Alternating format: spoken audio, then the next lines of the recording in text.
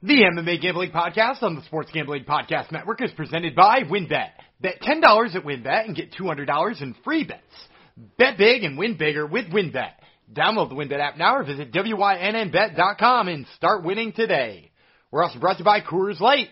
Get mountain cold refreshment delivered straight to your door via Drizzly or Instacart by going to CoorsLight.com/SGP. That's CoorsLight.com/SGP. And finally, we're brought to you by PropSwap, America's marketplace to buy and sell sports bets.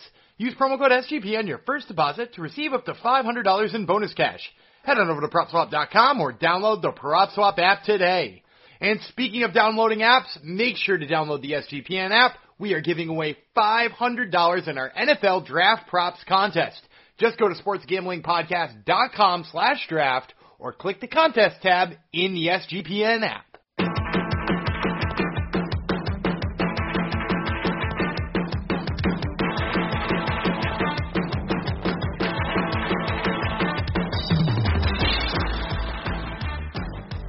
Howdy ho, DeGenerinos, and welcome to the MMA Gambling Podcast on the Sports Gambling Podcast Network, episode 137, going out to my favorite high school baseball team who's won 4 straight games. Kudos to them. Thank you for coming to the show. I would be the host, the Shanimal, Jeff Fox. There's the laugh I'm always looking for. I am one of this here hosts of the show. I like to steal nicknames, and this week I am the Shanimal, or this episode I'm the Shanimal. If you're not listening to us in our feed, please subscribe to our direct feed. It's almost 50-50 now, but we still get a bit more listeners on the SGPN feed than we do on our own feed. So if you're going to listen on our feed. That way you get us in your ears earlier, because as we've shown in the past, we are line movers. So when we jump on a fighter, the line goes in the unfortunate way for people who want to make money on him. So make sure you get us in your ear holes or whatever hole or crevice or orifice you like to stick us in. Make sure you get it as soon as we drop it, like it's hot. All right. Big show this week. As per usual, we got a UFC fight night going down. Pretty solid one. Not a heck of a lot of star power. Very interesting fight on top of the card.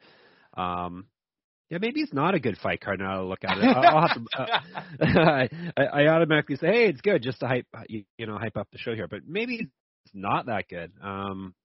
Maybe last week's actually was better on paper. But let's bring in my co-host.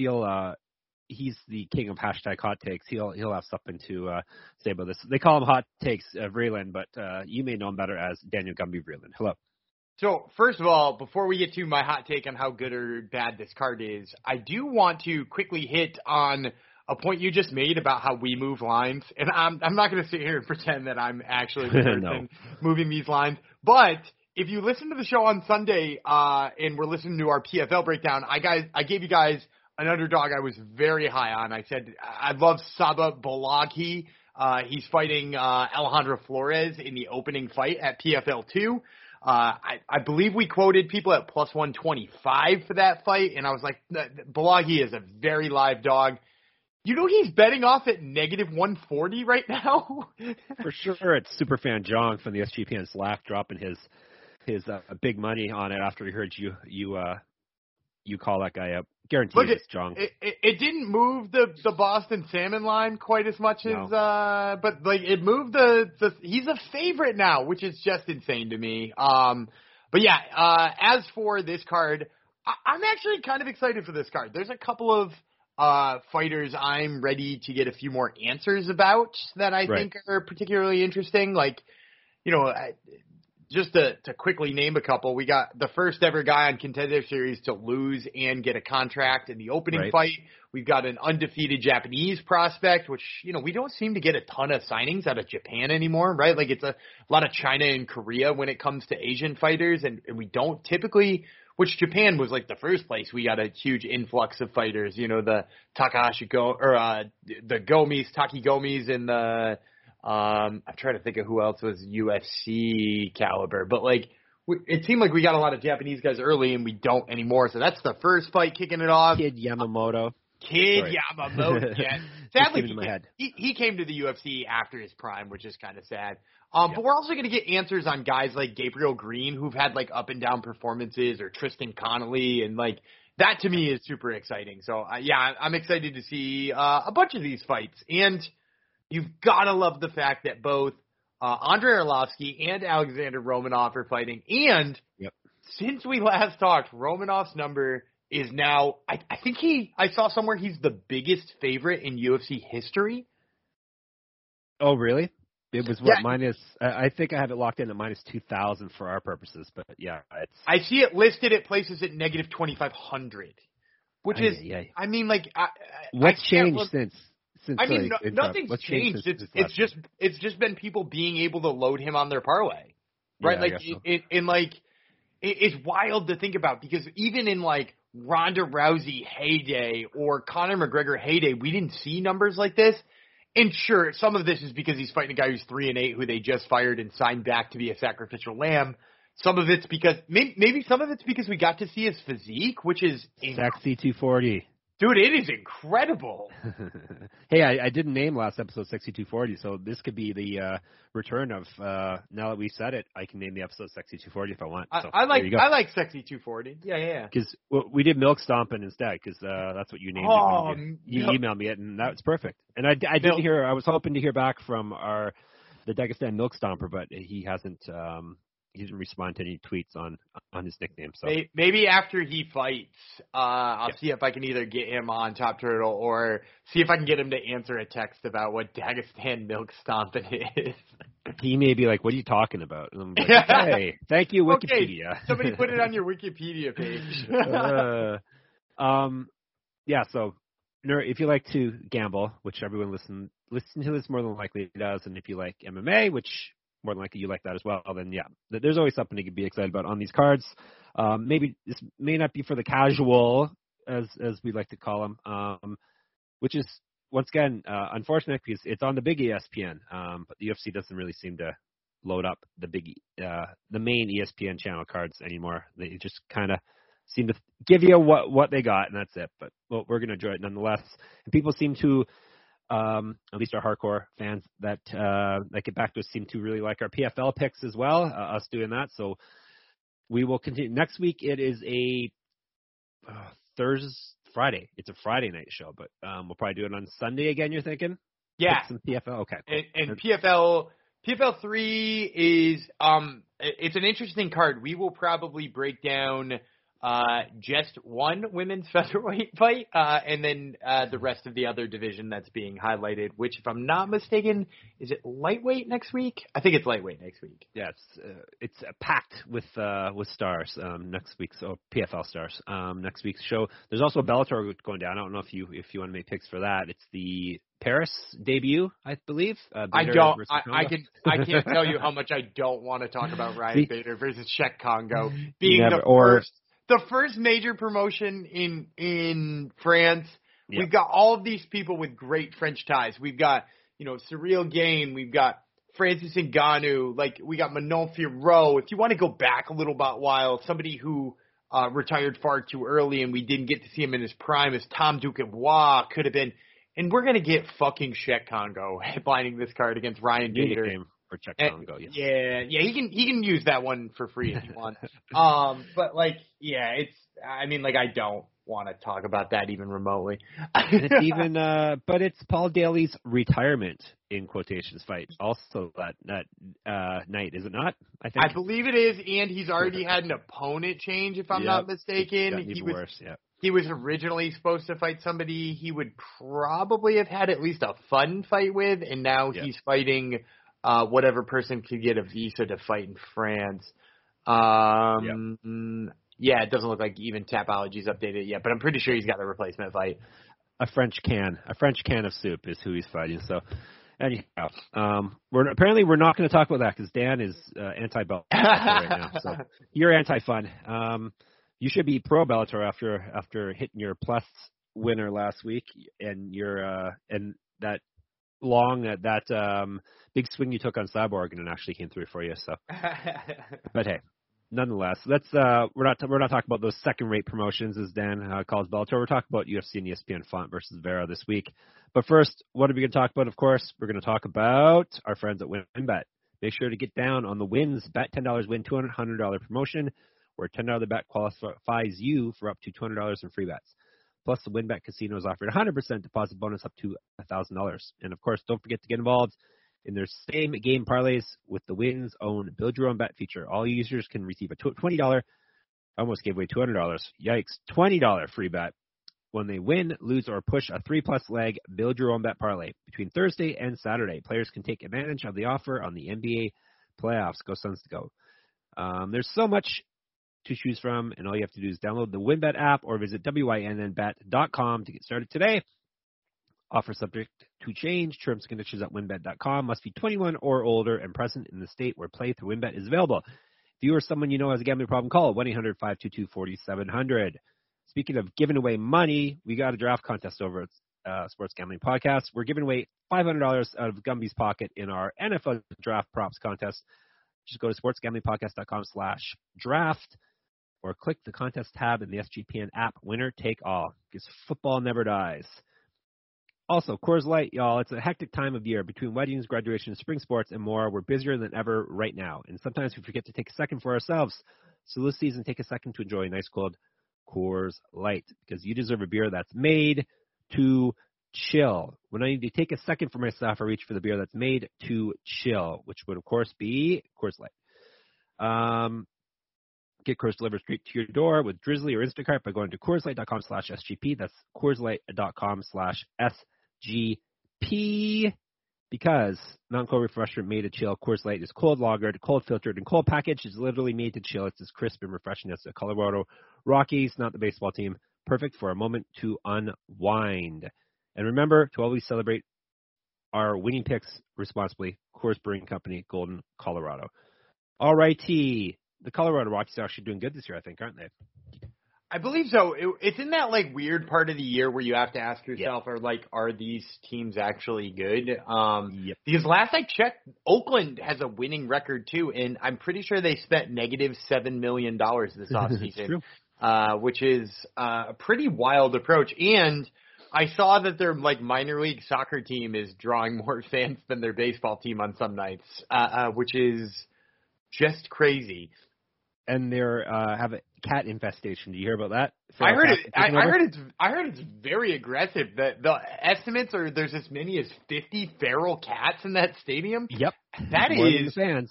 That is a lot of feral cats. And I don't know what a usual feral cat colony is like because I do not live in such places, but that sounds like too many. Yeah, it does sound like a lot. And apparently if you see that many, then there's a lot more that you haven't seen. Apparently they're hiding. So they're multiplying off of bad baseball, apparently. But hey, this isn't a feral cat Oakland A's podcast now, is it? No. I don't think so. If the A's execs or owners, I guess it would be both of them, listen to this podcast, then they would have a lot more money to spend on their players because we're winners. Win, win, win.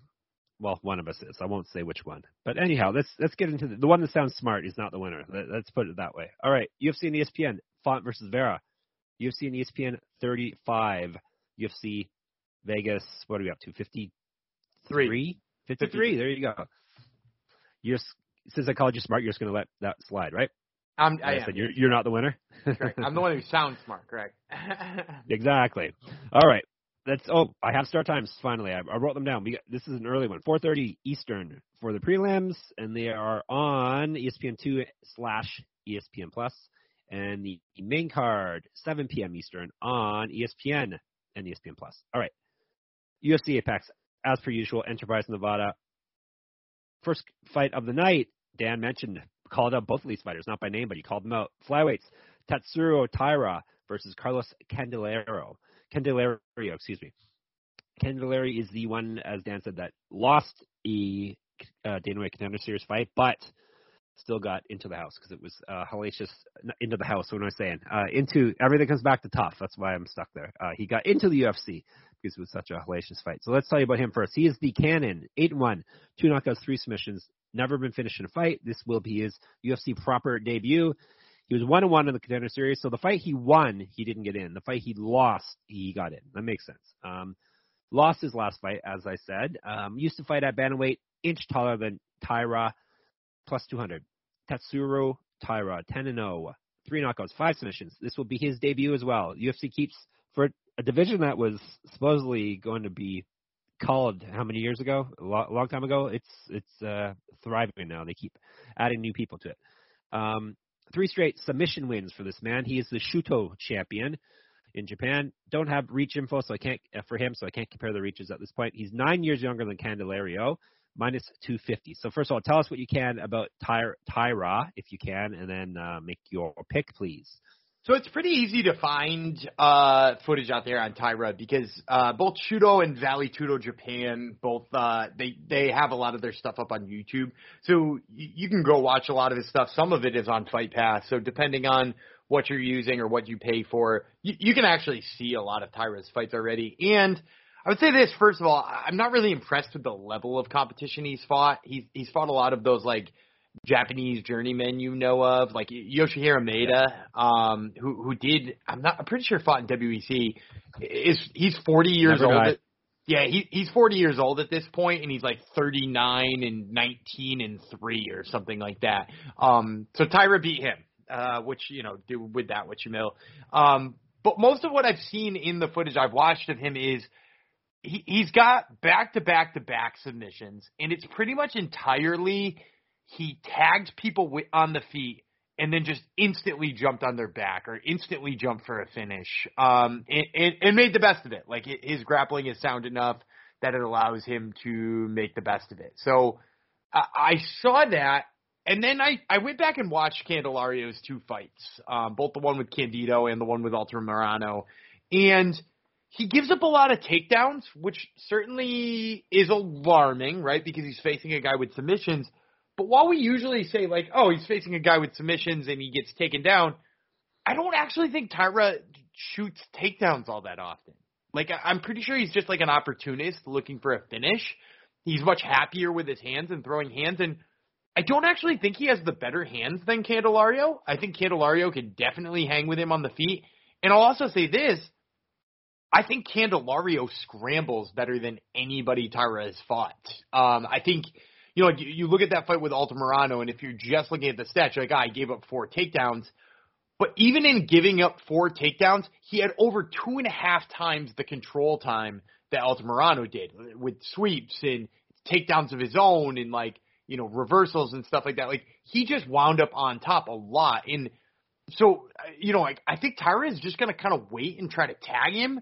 And in flyweight, that doesn't happen that often. It's worked for him because he's, kind of fighting lesser guys in Japan. So with all that being said, Candelario coming off the loss, although it was a split decision loss, has a lot of people doubting him, has the number through the roof. I'm actually going to go dog right off the bat here. I like Carlos Candelario. I think he wins it on the feet here, and he scrambles enough to win rounds. Boy, so you're smarter than the bookies, the line makers now, are you? I will say this. This is less of the bookmakers' fault, and you can blame the bookmakers to a little bit of an extent because you always can win. But, like, the number has jumped up on him, which means people are betting the Taira side, depending on what book you're looking at. But, like, I think it's a little bit of mislined to begin with, but a lot of it, like, the money coming in different places. Okay. I'm still going chalk on this, even though I haven't seen Tyra Banks fight before. I'm still going to go chalk. I'm taking Taira.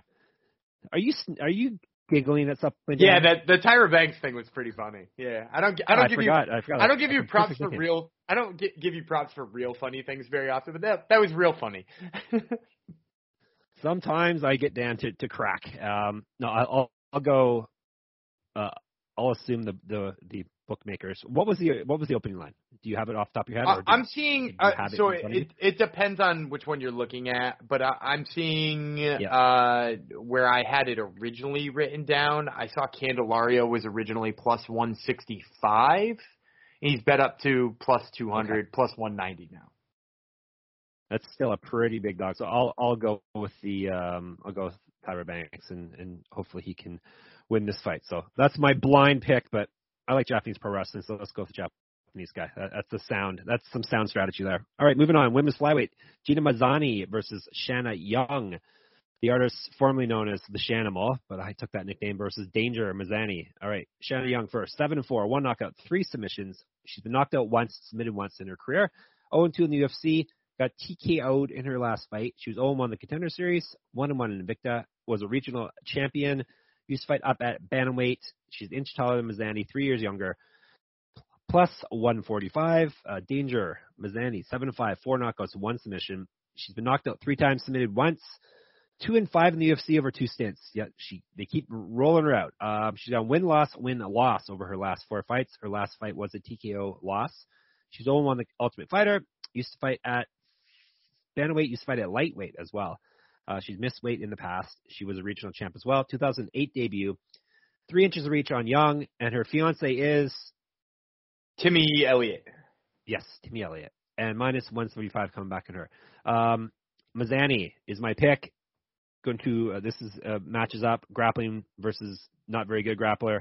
She will hopefully ride her grappling to a fairly easy victory here over Shanna Young. Yeah, I will pause you a little bit on the Shanna Young, not a terribly good grappler. I think she got outworked by Stephanie Ager up at bantamweight and looked probably a little bit worse than she actually is.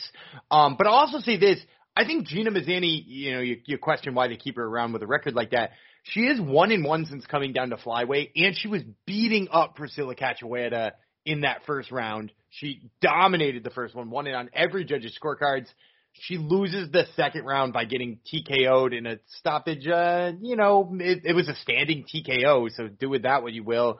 I think she is in the right spot at flyweight. I think even coming down a weight class, Shanna Young isn't going to be stronger or a better wrestler than her. So for all the reasons you picked Gina Mazany, I am going to pick her as well. But I will give the caveat that I think Shanna Young's a little bit better of a grappler than people give her credit for. All right, fair enough. All right. Warning before we do the next fight. Mike Breeden was on the Top Turtle MMA podcast last week, so he's got a bunch of that Top Turtle stink on him. He's going up against Nathan Levy. Was he on your show? I don't think he was. I've never had Natan Levy. No. Natan, excuse me. Yes, Natan. I think it's Natan. Yeah, no, it is. You're right. All right, lightweights. These guys will be fighting at Natan Levy versus Mike Breeden. All right, Money Breeden is the nickname. He's 10-4 with 8 knockouts. He's been knocked out himself twice. He's 0-1 lost via knockout in the UFC. 0-1 in the Contender Series. 1-0 in Bellator. He's an inch taller than Levy. Based on their UFC experience, he's about 1.6 times more active, landing strikes, plus 165. Nathan Levy, 6-1 with 3 submissions, 0-1 in the UFC, 1-0 in Contender Series. Inch reach, 2 years younger than Breeden. Striking and grappling stats in his favor based on their small sample size here. A couple fights. Minus 200. Over to you. I'm going to go with Levy here, but I don't know how much I love this pick. Man, I especially at negative 200, I've gone back and forth on this one like 3 or 4 times. But the bottom line for me and my biggest problem with Breeden is that, first of all, Breeden's not going to grapple Levy, which is, Levy's a karate guy. You should grapple him. And I think that's going to be bad for Breeden. And second of all, I just think Breeden throwing all of this, wild spinning, flying knee crap he's just going to get picked apart by, a more technical striker in Levy. And sure, there's a chance Breeden hits something wild and flying and crazy, but, at the end of the day, I think I'm just going to take the more technical guy here, even though negative 200 seems like kind of a steep line. I definitely won't be using that in a parlay or as a recommended play. I second all of those sentiments. Sentiments, not sediment. Sediment's is something totally different than a sentiment. I'm not sold on Nathan Levy yet as being quote unquote UFC caliber, but who's to say Mike Breeden is either? He hasn't really shown that either. So plus he's got that Top Turtle stink on him. Levy is a pick, but as Dan said, even if the lines were closer, I don't think I'd stay away from this one because this was kind of a toss-up. I do have a few that I still have question marks beside my picks, but this wasn't one of them, but this one was still one of those ones that were kind of up in the air for me. Did you have many of those? I forgot to ask. Many of those this week? I think there was one I circled as being I don't even know who these two people are anymore. Just like, are they? You were going to say period after that. No. I don't know mean, who these people are. Anymore. Like, I thought I had a really great read on two guys, and I have terrible reads on them. So, like I second guessed that one, which will be coming up in a couple of fights, and I second guessed picking Natan Levy. I went back and forth on it, and then was just like, just take the technical kickboxer over the wild man. So yeah, there's a couple, but not many. You've gotten decidedly anti-wild.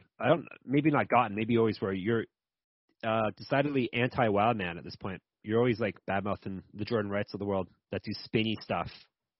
It's because like apart from like a couple of really small anecdotal samples that you can find, like the guy who's throwing the wild thing is usually tired pretty quickly. Like it's the Johnny Walker effect, right? Like we saw Johnny Walker be wildly successful with that crap a few times and then immediately start fucking up and getting beat all the time. And yeah, he like doesn't quite prescribe to that same fighting style anymore, but like it's almost because it failed so many times he had to try something different. You're the Jim Cornette of MMA, crapping all over the flippy, spinny stuff. So, all right. Do you know who Jim Cornette is, Dan? Yeah, wasn't he the guy with the tennis racket and the wow, the WWF? Yeah, yes, respect. He doesn't like all the flippy, spinny, choreographed stuff. So just like you in MMA, not choreographed though. All right. Let me tell you about Athletic Greens before we move on.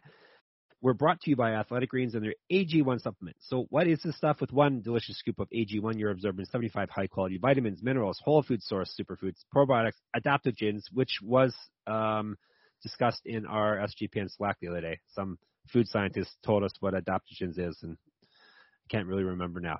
So go look it up there. I think it basically does help you adapt, like you said, Dan, kind of. I nailed it. To help you start your day right.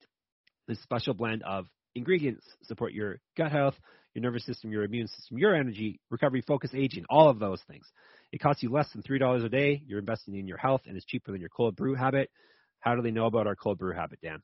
That's what I want to know. I only drink hot black coffee. I don't drink anything else. Maybe we need to start using IP Vanish if they know about our cold brew habit, because apparently they're getting our info. AG1 supports better sleep quality and recovery, and Athletic Greens have over 7,000 5-star reviews. To make it easy, Athletic Greens is going to give you a free 1-year supply of immune-supporting vitamin D and 5 free travel packs with your first purchase. All you have to do is visit athleticgreens.com/SGP. Again, that is athleticgreens.com/SGP to take ownership over your health and pick up the ultimate daily nutritional insurance. All right, speaking of IP Vanish, if you don't want the good people at Athletic Greens to find out about your cold brew habit, make sure you're using IP Vanish. Did you know that browsing online using incognito mode doesn't actually protect your privacy? That's right. Without added security, you might as well give away all your private data to hackers, advertisers, your ISP, and other prying eyes. That's why I use IP Vanish VPN to make it easy to stay truly private and secure on the internet. IP Vanish helps you safely browse the internet by encrypting 100% of your data.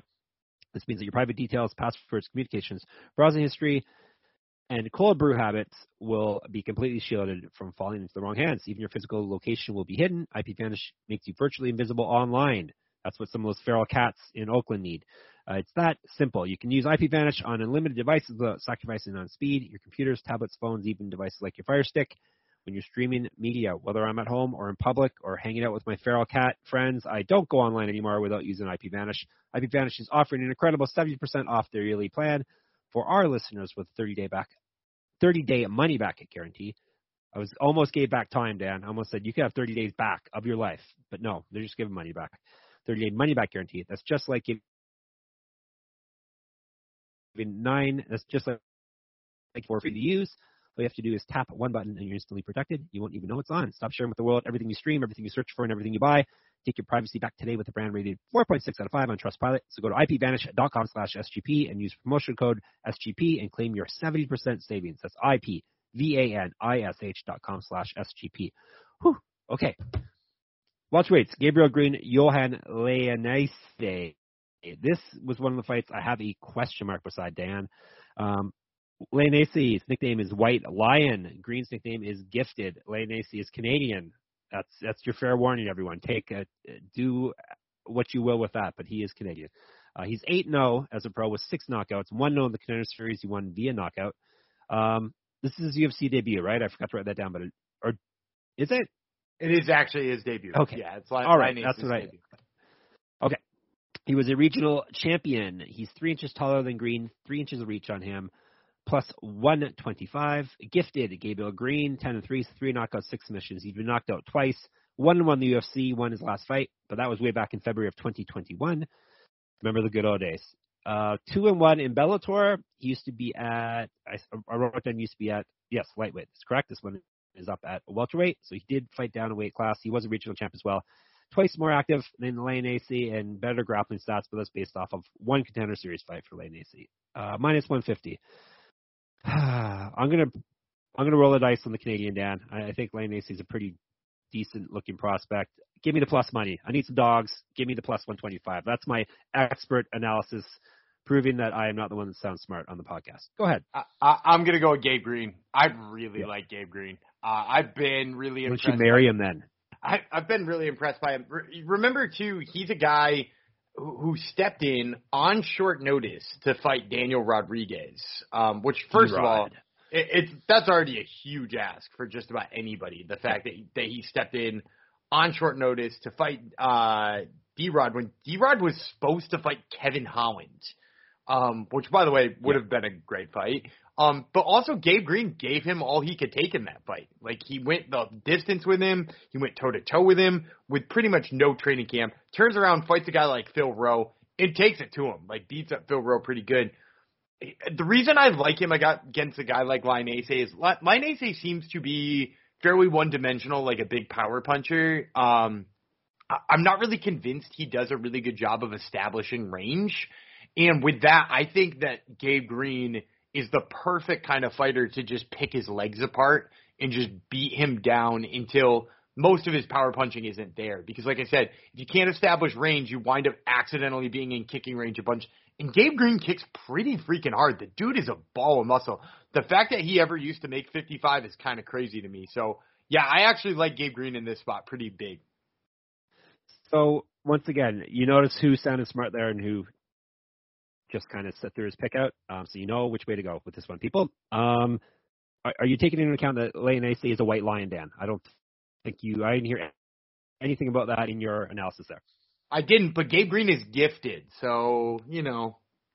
He gifted fighting lions, though. White lions. Sorry, did I say lion? Yes. I don't believe he's ever fought I don't think he's ever fought a white lion. He has fought a D-Rod, whatever that is, and the Fresh Prince of Philly. Is that what Phil Rowe is, or something like that? Yeah, something like that. And he also, you know, like you mentioned his 2 knockout losses. You know, one is to Jalen Turner, which is, you know, hey, in retrospect, yeah, it's retrospect in Bellator. Jalen Turner's not a bad loss. Has he ever hunted wolverines with his uncle and his cousins? Yes, all the time. What would you do if they were trying to kill you? Yeah. Okay. Good. How are his skills? Because girls like guys with skills. He's pretty good with a bow staff, I believe. All right. Well, there we go. I don't feel as good with my pick here, but we're gonna roll with it anyway. Okay. Next fight, we got a chunky guys back. Ivla Romanov is threatening to get out of chunky zone and into hunk zone. Take the C off of that. Take the C off of Chunky. Heavyweights, Alexander Romanov versus Chase Sherman. Broke it down. If you want to hear it, go to our UFC Vegas 52 preview. Did we ever hear what happened with Chase Sherman? Was that ever I don't think so. I think he just had trouble getting his medicals done. If I'm speculating wildly with no basis, I'll say he had trouble getting his medicals done on time and getting proper doctor clearance for all he needed to do. And they decided his execution could be a week later. There you go. Our pick was Romanov. He is a legit prospect. Is he the prospect you're most excited or most high on in heavyweight? I think it depends on what you consider a prospect. Like a comer guy who hasn't had a title shot yet. How's that? No, then still no, because like I'd still like Tom Aspinall still fits that profile. That's what came into my head first. Yeah, and I'm like, I wouldn't say I'm more pumped about Romanov than Tom Aspinall at this point, mostly because Aspinall is like the proof of concept is kind of there already. Like we know what he is. He's a beast. Whereas like Romanov is beating guys he should be and will continue to beat guys he should be. If you're asking me like which heavyweight am I the, unranked heavyweight am I the most jacked up on, it's definitely Romanov. But like anybody who doesn't have a title shot, it's hard to put him in front of people like Tom Aspinall or Tai Tuivasa. Yeah. Okay. Fair enough. The only thing that's changed since our original breakdown is he's now minus 2,000. He being Romanov. Sherman is plus 1,250. I guarantee once they saw the sexy 240 body, they decided, hey, we gotta change that line. And Sherman weighed in 8 pounds heavier than Romanov, which you wouldn't think anyone would be weighing in heavier than Romanov based on the past, but now that's the case. So our picks are still Romanov. Probably gets it done quickly, but we'll have to wait till our recommended plays to see if any of us are go out on that limb and say he's going to win via finish. All right. We go from the big guys to the littlest guys. Flyweights, Daniel Lacerda, but you can call him Daniel da Silva versus Francisco Figueiredo, the brother of, I was going to say former champ, but no. Wait a minute. Yeah, he is former champ. It's so confusing that they've Former been and hot current potatoing. champ. Former and current champ. Well, that's right. He's current champ now, right? They've been hot potatoing that belt so much. I'm getting confused. All right. What do we got? Sniper Figueiredo versus Miojo da Silva. Do you know what that means? Miojo. We definitely talked about it last time. Am I wrong in saying it's like pasta or something like that? Yeah, it's close. Think more Asian. Rice? Well, nope. That's very stereotypical of you. Ramen noodles, Dan. Okay. But that's pasta. I was right the first time. It's true, yeah. It's true. All right. Let's tell you about Figueiredo first. This is one of the ones I have a question mark on, so we'll see if maybe Dan can sway me. Sniper Figueiredo, 12-4-1 with 1 no contest, 3 knockouts, 7 submissions. Been knocked out once, submitted once. He's 1-1 in the UFC, lost his last fight. He was a regional champ before the UFC. Used to fight at bantamweight. Grappling stats in his favor, plus 110. Daniel da Silva or Lacerda. Is his real name like Lacerda da Silva or something? Do you know? I don't. Is that why I see think multiple names for him? No, necessarily. He was going by Lacerda, and then when he got to the UFC, all of a sudden Da Silva popped up. So it was like Lacerda on the regional circuit for the most part. Maybe he's witness protection program, perhaps. Sure, why not? So he figured he'd go to the UFC and hide out. 11-2. 5 knockouts, 6 submissions, so everything's a finish for him, and both of his losses have been via finish, which is very rare. 13 fights at flyweight, or maybe he fought a bantamweight a bit. I didn't see that anywhere, but all finishes, which is very, very strange. So maybe a prop bet is ringing in your ears there. He's 0-1 in the UFC. He lost via TKO. He's a regional champion, or was a regional champion. He's got 2 inches of reach on Figueiredo, 7 years younger than him, almost 2 times more active striking, 1.8 times more active lightning strikes, minus 120. So you can see why this is one I'm kind of flip-flopping on, because it's very close on the boards. We'll let Dan go. Yeah, this was the fight I was telling you about that I don't even really know what these fighters are anymore, because Lacerda... You're not going to help me then. Yeah, Lacerda is a guy who... Lacerda doesn't even know what name to go by, for God's sake. Sorry, I'm interrupting with stupid jokes, but he doesn't even know what his name is. How are we supposed to bet on this guy? I don't know. I don't know the answer to that. But to draw it back to actual analysis, I would say this: like he looked so good on the regional scene in his kickboxing, and then he fights Jeff Molina, and he did not look good, and he got tagged. So like. Then it begs the question, like, is Jeff Molina just really good, or did maybe he fight cupcakes on the regional circuit? So there's that big question around Daniel da Silva, and you could say the same thing about Figueiredo. Like, he comes into the UFC and he wins his first fight by beating Jerome Rivera, who went 0-4 before the UFC cut him. So Figueiredo comes up with a not-so-good unanimous decision win, and then proceeds to just, like, tire out and lose a grappling match to Malcolm Gordon, who's... While Malcolm Gordon's got good jiu-jitsu, he's like I've never thought of him as being a particularly good wrestler, and he had no problem wrestling Francisco Figueiredo. So I'm in like this weird spot where I'm like, do I trust either of these guys anymore? And I think the end result is I think I just trust Daniel da Silva a little bit more. Like I think Jeff Molina is actually pretty good. And so at the end of the day, like De Silva had a tough first fight, and I kind of believe his striking is still there and is probably going to pick apart Figueiredo. And I'm also just in general worried about Figueiredo's gas tank. It's looked really bad in both fights. So I think De Silva probably just tires him out and either gets a TKO late or wins enough of the late rounds. Yeah, bad gas tank at flyweight is not a good idea. Yeah, De Silva was who I was leaning towards as well. I will take the younger, much younger, like 7 years younger too, which is a big deal, especially if you're talking gas tank. I'll take the much younger guy, and I'll go with the chalk because more often than not, chalk is coming through, especially this year. Let me check. I redid the stats after last event. 69% favorites are winning so far this year. 66% overall since I started doing these stats a couple years ago, 2-3 years ago. So I will go chalk on this one, and that concludes the prelims. We'll jump into the main card first, but I have one more organization to tell you about. That will be Prop Swap. We're brought to you by Prop Swap, where America buys and sells sports bets. The NBA playoffs are in full swing, and Prop Swap is where bettors find the best odds and turn the hard wood into hard cash. Prop Swap is the only app that allows you to pick your favorite teams and then sell your bets whenever you want. Many prop swappers make thousands of dollars just by buying and selling championship futures all playoffs long. This allows you to win over and over without your team ever lifting the trophy. Go to PropSwap.com or download the free PropSwap app today. PropSwap has fantastic features like filtering listed tickets based on the best value, a free activity feed to stay in the know with all the big sales and red hot tickets for sale.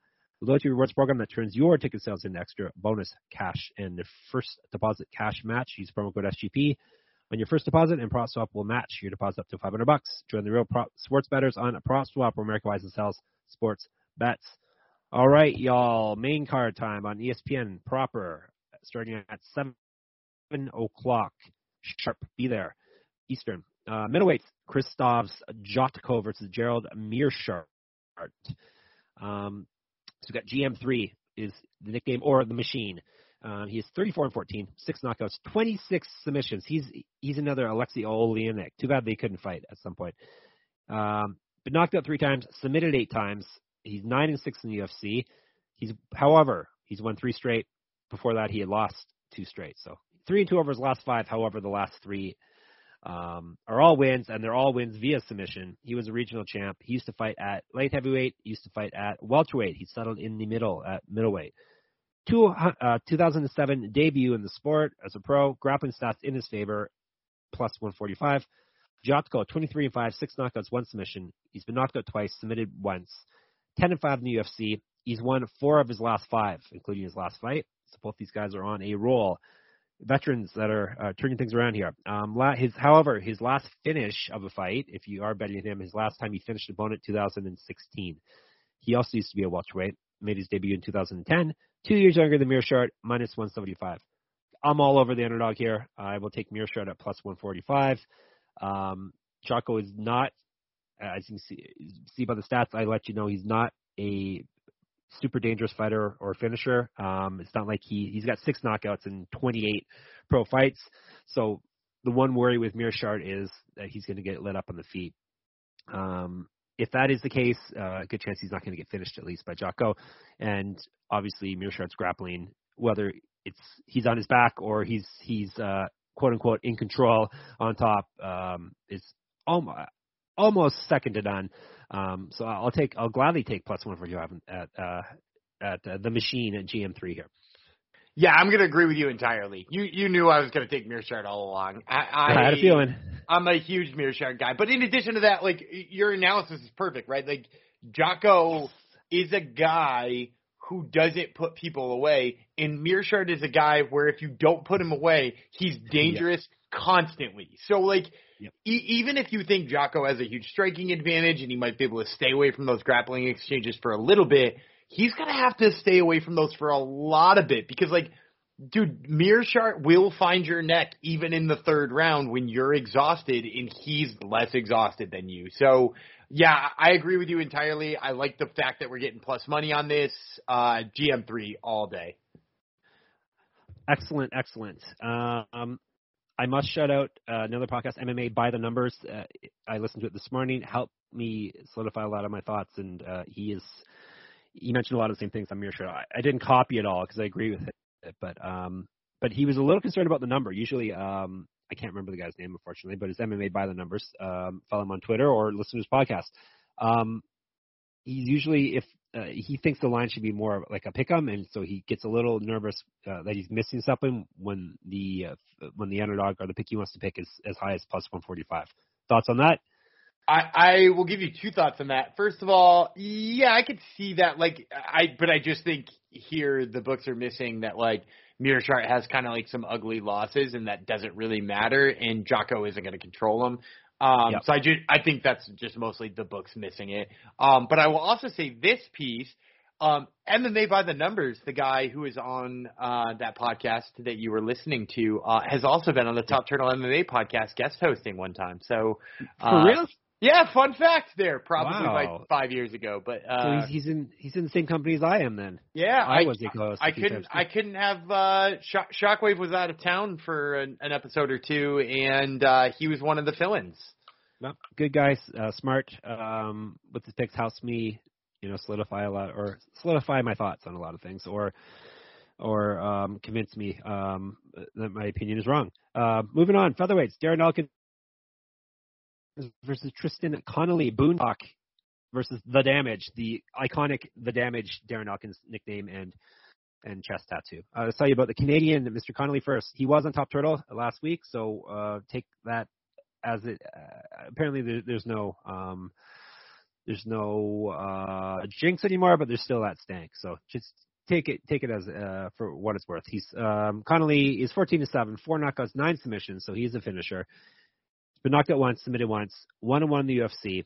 Lost his last fight. That was back in April of 2021. Did he say in your podcast why he was off? I can't remember. Yeah, he had two titanium fake discs put in his neck.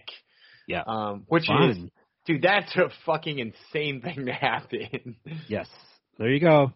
Top Turtle. Was he on Top Turtle before this happened to him, Dan?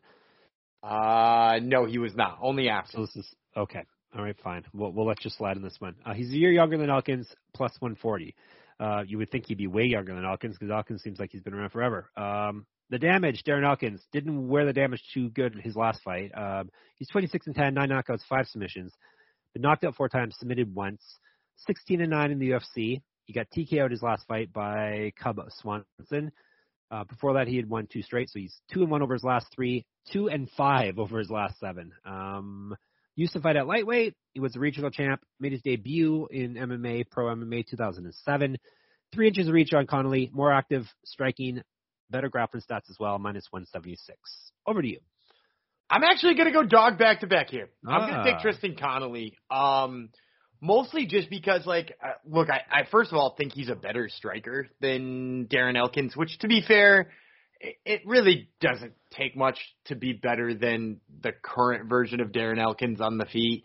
He's got knockout power if he's, in there somewhere, but, he's never been a striker, right? His thing has always been grappling. But Connolly is, low-key very good at stuffing takedowns.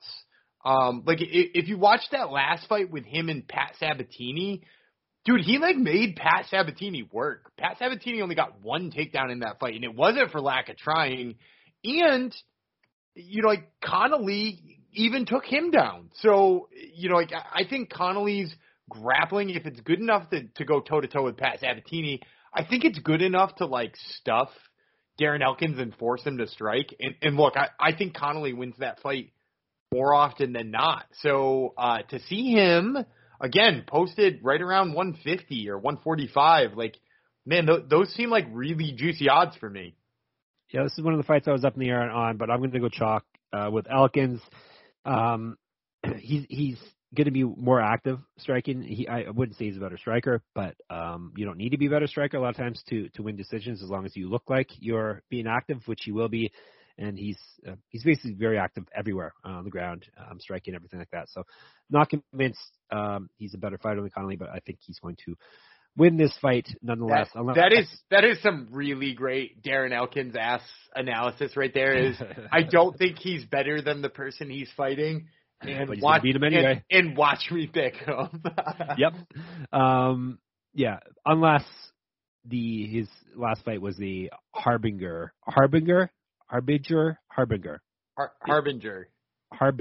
right? hard G, a harbinger for things to come, and he's going to finally start wearing the damage, pun intended, and start getting knocked out more frequently. So we'll see. Lightweights, another good matchup. Jared Gordon versus Grant Dawson. We got KGD for Grant Dawson versus Flash Gordon. Let's tell you about Gordon first. 18-4, 6 knockouts, 2 submissions. He's been knocked out 4 times, so all of his losses have come via knockout. 6-3 in the UFC. However, he's won 3 straight fights and 4 or 5. He has missed weight in the past. He used to fight down at featherweight. This is at lightweight. He's got multiple regional championships on his mantle. Sorry, there you go. Where were you, for God's sakes? 2011 debut in pro MMA. Striking stats in his favor, and he's 1.7 times more active landing strikes. Plus 140. KGD Dawson is 17-1-1, 7 knockouts, 11 submissions. Another submission. Wait a minute, those numbers don't add up. How can there be 7 knockouts and 11 submissions if you only have 17 pro wins? All right, the intern's gonna look it up right this second, Dan. Obviously, it's a clerical error on my secretary's behalf, who does up the notes for me. All right, he's got 17 wins, 4 knockouts, 11 submissions. So someone's getting fired over that. What else can I tell you about him? He's been knocked out once, so his one loss has come via knockout. He's 5-0-1 in the UFC. His last fight was a draw. He's taking this on short notice, but I think it's right around the 1 month. I think it's like 1 day less than a month. So just technically short notice, because I consider short notice a month or under a month. So he's right at the border there. He has missed weight as well in the past because he used to fight at flyweight. Flyweight. That is quite the cut. Featherweight. 1-0 in the Contender Series. Inch taller than Gordon, 4 inches of reach, 6 years younger than him, minus 170. Give me Dawson. I think Dawson is a legit, very good fighter, and he's much younger, and he's got lots of reach, which I always like, even though the stats don't really play that out. I think he can, his grappling can beat Gordon here, so he's my pick. I'm actually going to go dog 3 in a row here. Wow. Yeah. Oh. In like, for a couple of reasons. First of all, I think Jared Gordon's grappling is wildly underrated. If you go back and you look at his fight with Joe Solecki, a guy who goes to ADCC trials all the time and does quite well. Gordon went toe to toe with him very well. He also out-grappled Chris Fishgold. And like, what's Grant Dawson like to do? Grant Dawson prefers to grapple. So already, I'm liking the fact that Gordon can seemingly hang with him. I'll also say this. Grant Dawson is coming off of a very, very, very ugly draw where he dropped a 10-8 round to Ricky Glenn and winds up having to take a draw with a guy who was taking the fight on short notice and should have been way worse than him. And he just performed terribly. I'm a little bit worried at how Grant Dawson looks at lightweight because I don't know that this is going to wind up being the right move for him. And I don't know if you've read up on what he did after that draw with Ricky Glenn. His immediate reaction to that was, I have to leave James Krause as my coach. That's not a good idea. Yeah, so that's why you're picking against him. He's no longer working with James Krause. He's at that crowded American top team. And don't get me wrong, like some people thrive in having more training partners and stuff, but like he had the same coach for 19 fights, went 17-1-1, had a weird draw where he kind of like got outworked and outmuscled late in the fight by a wily veteran and completely changed his whole game. I'm taking another wily veteran to give him a tough time. Boy, this is just you defending James Krause's honor, it feels like to me, Dan. James Krause stan. I'm the James Krause White Knight. Yeah, you are the James Krause stan of the podcast. No, I like him as a coach as well. All right, we'll see. Dan's got a lot of money to make up on the year, to be fair. So take that as it will. He may be being a little reckless here with everyone's money. Okay, he's trying to dig himself out of the hole. So. I've only got what do I got? 3 or 4. I've only got 4 dogs. Just happens to be all in the row. That's all. They're clustered. Featherweights. Let's see him pick a dog here. Featherweights. Andre Fili versus Joe Anderson and Brito. Tubero is Brito, which does not translate to anything as far as I know. Does it? I thought it was going to be like Turbo or something, but it is not. I thought it was. There's a fish. Isn't there a fish? Oh, okay, maybe. I think it's a fish. Someone has a fish nickname, I remember.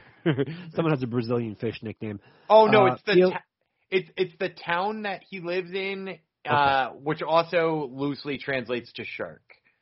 Oh, I'm not going to say where you live, but if you use the name of your town, Dan, that would be amazing. You have a funny name for your town. All right. Touchy Feely is Andre Feely's nickname, another one of the iconic nicknames in the game. All right, we'll give you Burritos info first. 12-3-1, 5 knockouts, 5 submissions. He's been knocked out once, submitted once. 0-1 in the UFC, 1-0 on the Contender Series. Used to fight at lightweight. He's moving up he's moving down. He's cutting down to featherweight for this fight. He was a regional champ, 5 years younger than Feely, plus 210. Touchy Feely's 21-8 with 1 no contest, 9 knockouts, 3 submissions. He's been knocked out twice, submitted twice. 9-7 in the UFC with 1 no contest. 1-2 with 1 no contest over his last. Let's add that up. 4 fights. The last fight was a no contest. Eye poke, I believe. He has missed weight in the past. Made his pro debut in 2009. 3 inches taller than Brito. 2 inches of reach on him. More active striker, minus 260. Go ahead. Pick a dog here again. Nah, I'm going to take Andre Feely. I'll say this, though. If you had gotten Joanderson Brito in this fight with Andre Feely right after his Contender Series bout, I'm all over it. I pick him 10 times out of 10. And instead, we had to watch that fight with Bill Algeo where he basically did not understand how to fight Bill Algeo and lost in disgusting, annoying, irritating fashion.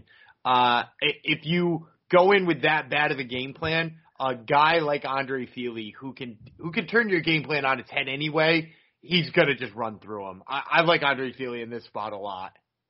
Is this a Bill Algeo hate podcast now, Dan? No, I love Bill Algeo. I love Senor Perfecto.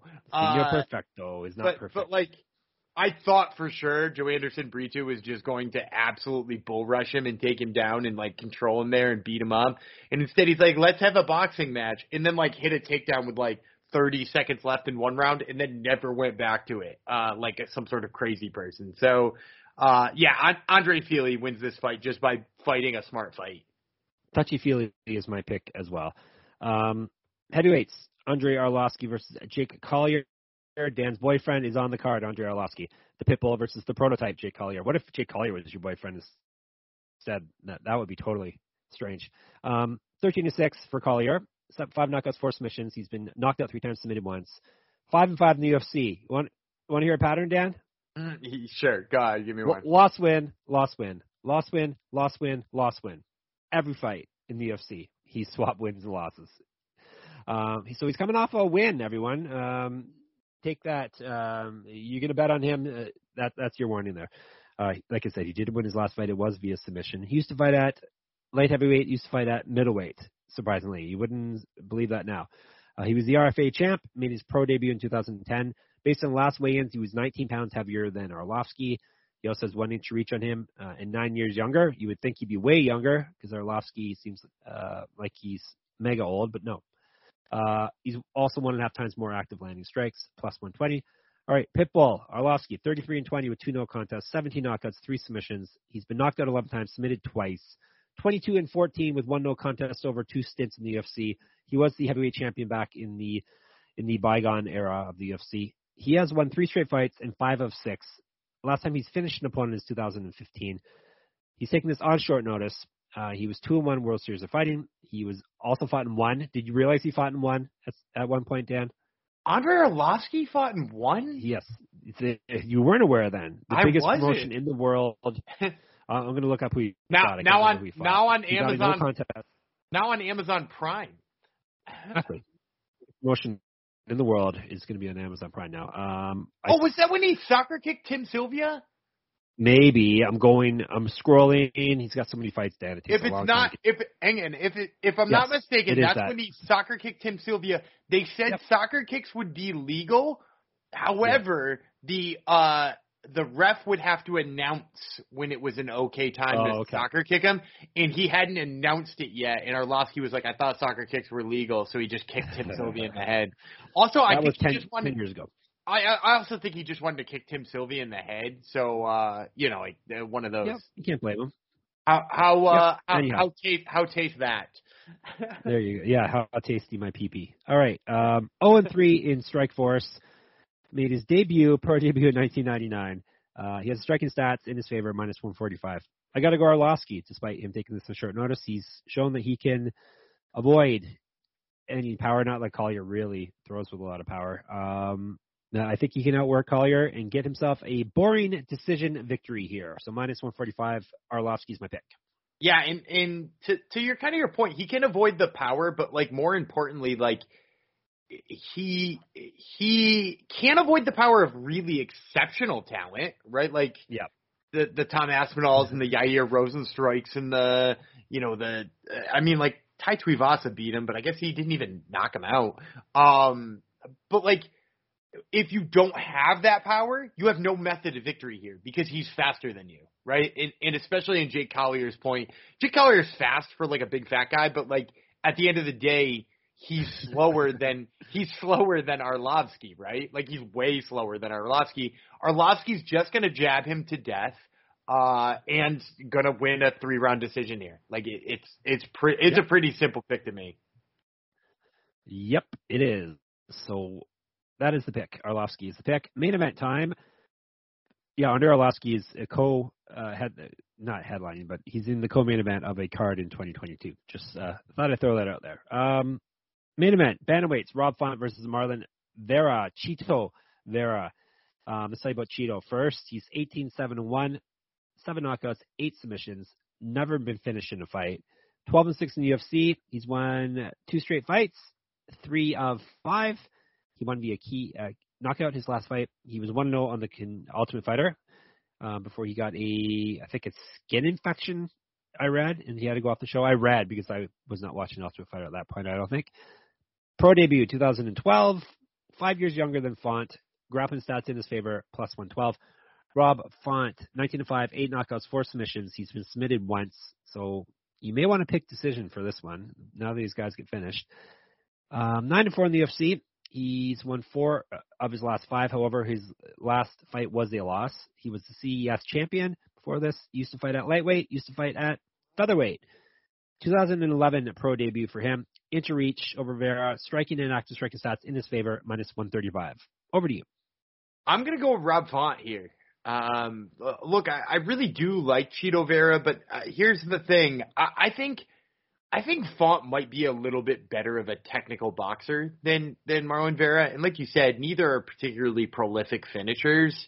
I think Font is a little bit better technically boxing than him. And in addition to that, I also think should somebody get fed up with the striking and decide that this should be a grappling match, I actually think Rob Font's like sneaky good wrestling is enough to win him this fight. And like, he's a guy coming off of having gone 5 rounds with Cody Garbrandt and Jose Aldo in back-to-back fights.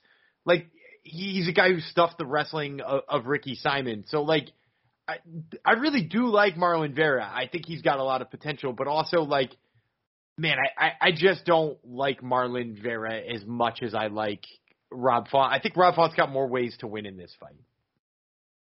What part of the world is Rob Font from, Dan? Oh, he's from Massachusetts. Oh, if you want to snag me on being a Northeast homer too, you can snag that Candelario pick early on. He's a Connecticut boy. There you go. No, Font's my pick too. More active striking. Will probably win this fight. He's going to be more active than Vera. More than likely, it's going to go to now the guy gets finished. Vera never, Font one time, so a good chance it's going to go all the way. And I like Font's style to win it. So he is our pick. We're agreeing on that, -135 for that one. All right, that's the whole card for you. Time for our recommended plays. We will begin with Mr. Vreeland. Yeah, I'm starting really obvious here. I'm going to take $35 on Andrei Arlovsky by decision. You can get that at +150. You can get that at +150, and I don't know why you can get it at +150, but you sure can. Wow, yeah, that's nuts. I want Arlovsky to be a decision as well, especially now that I heard that number. I don't know if I'm as certain on, let's give $30 on that for me. But I agree with the pick. Go ahead. All right. And then next, I'm gonna go to my pick to open the card. I'm gonna go with Carlos Candelario. I'm gonna take $25 on Candelario. So 35 on Arlovsky by decision, 25 on Candelario money line. All right. Boom, boom, boom, boom, boom. Who do I want next? Who do I want? No. These are recommended plays. Don't get crazy, Jeff, with your picks. Romanov. Is there any point? Probably not. Well, what's the finish number on Romanov? Him finishing the fight.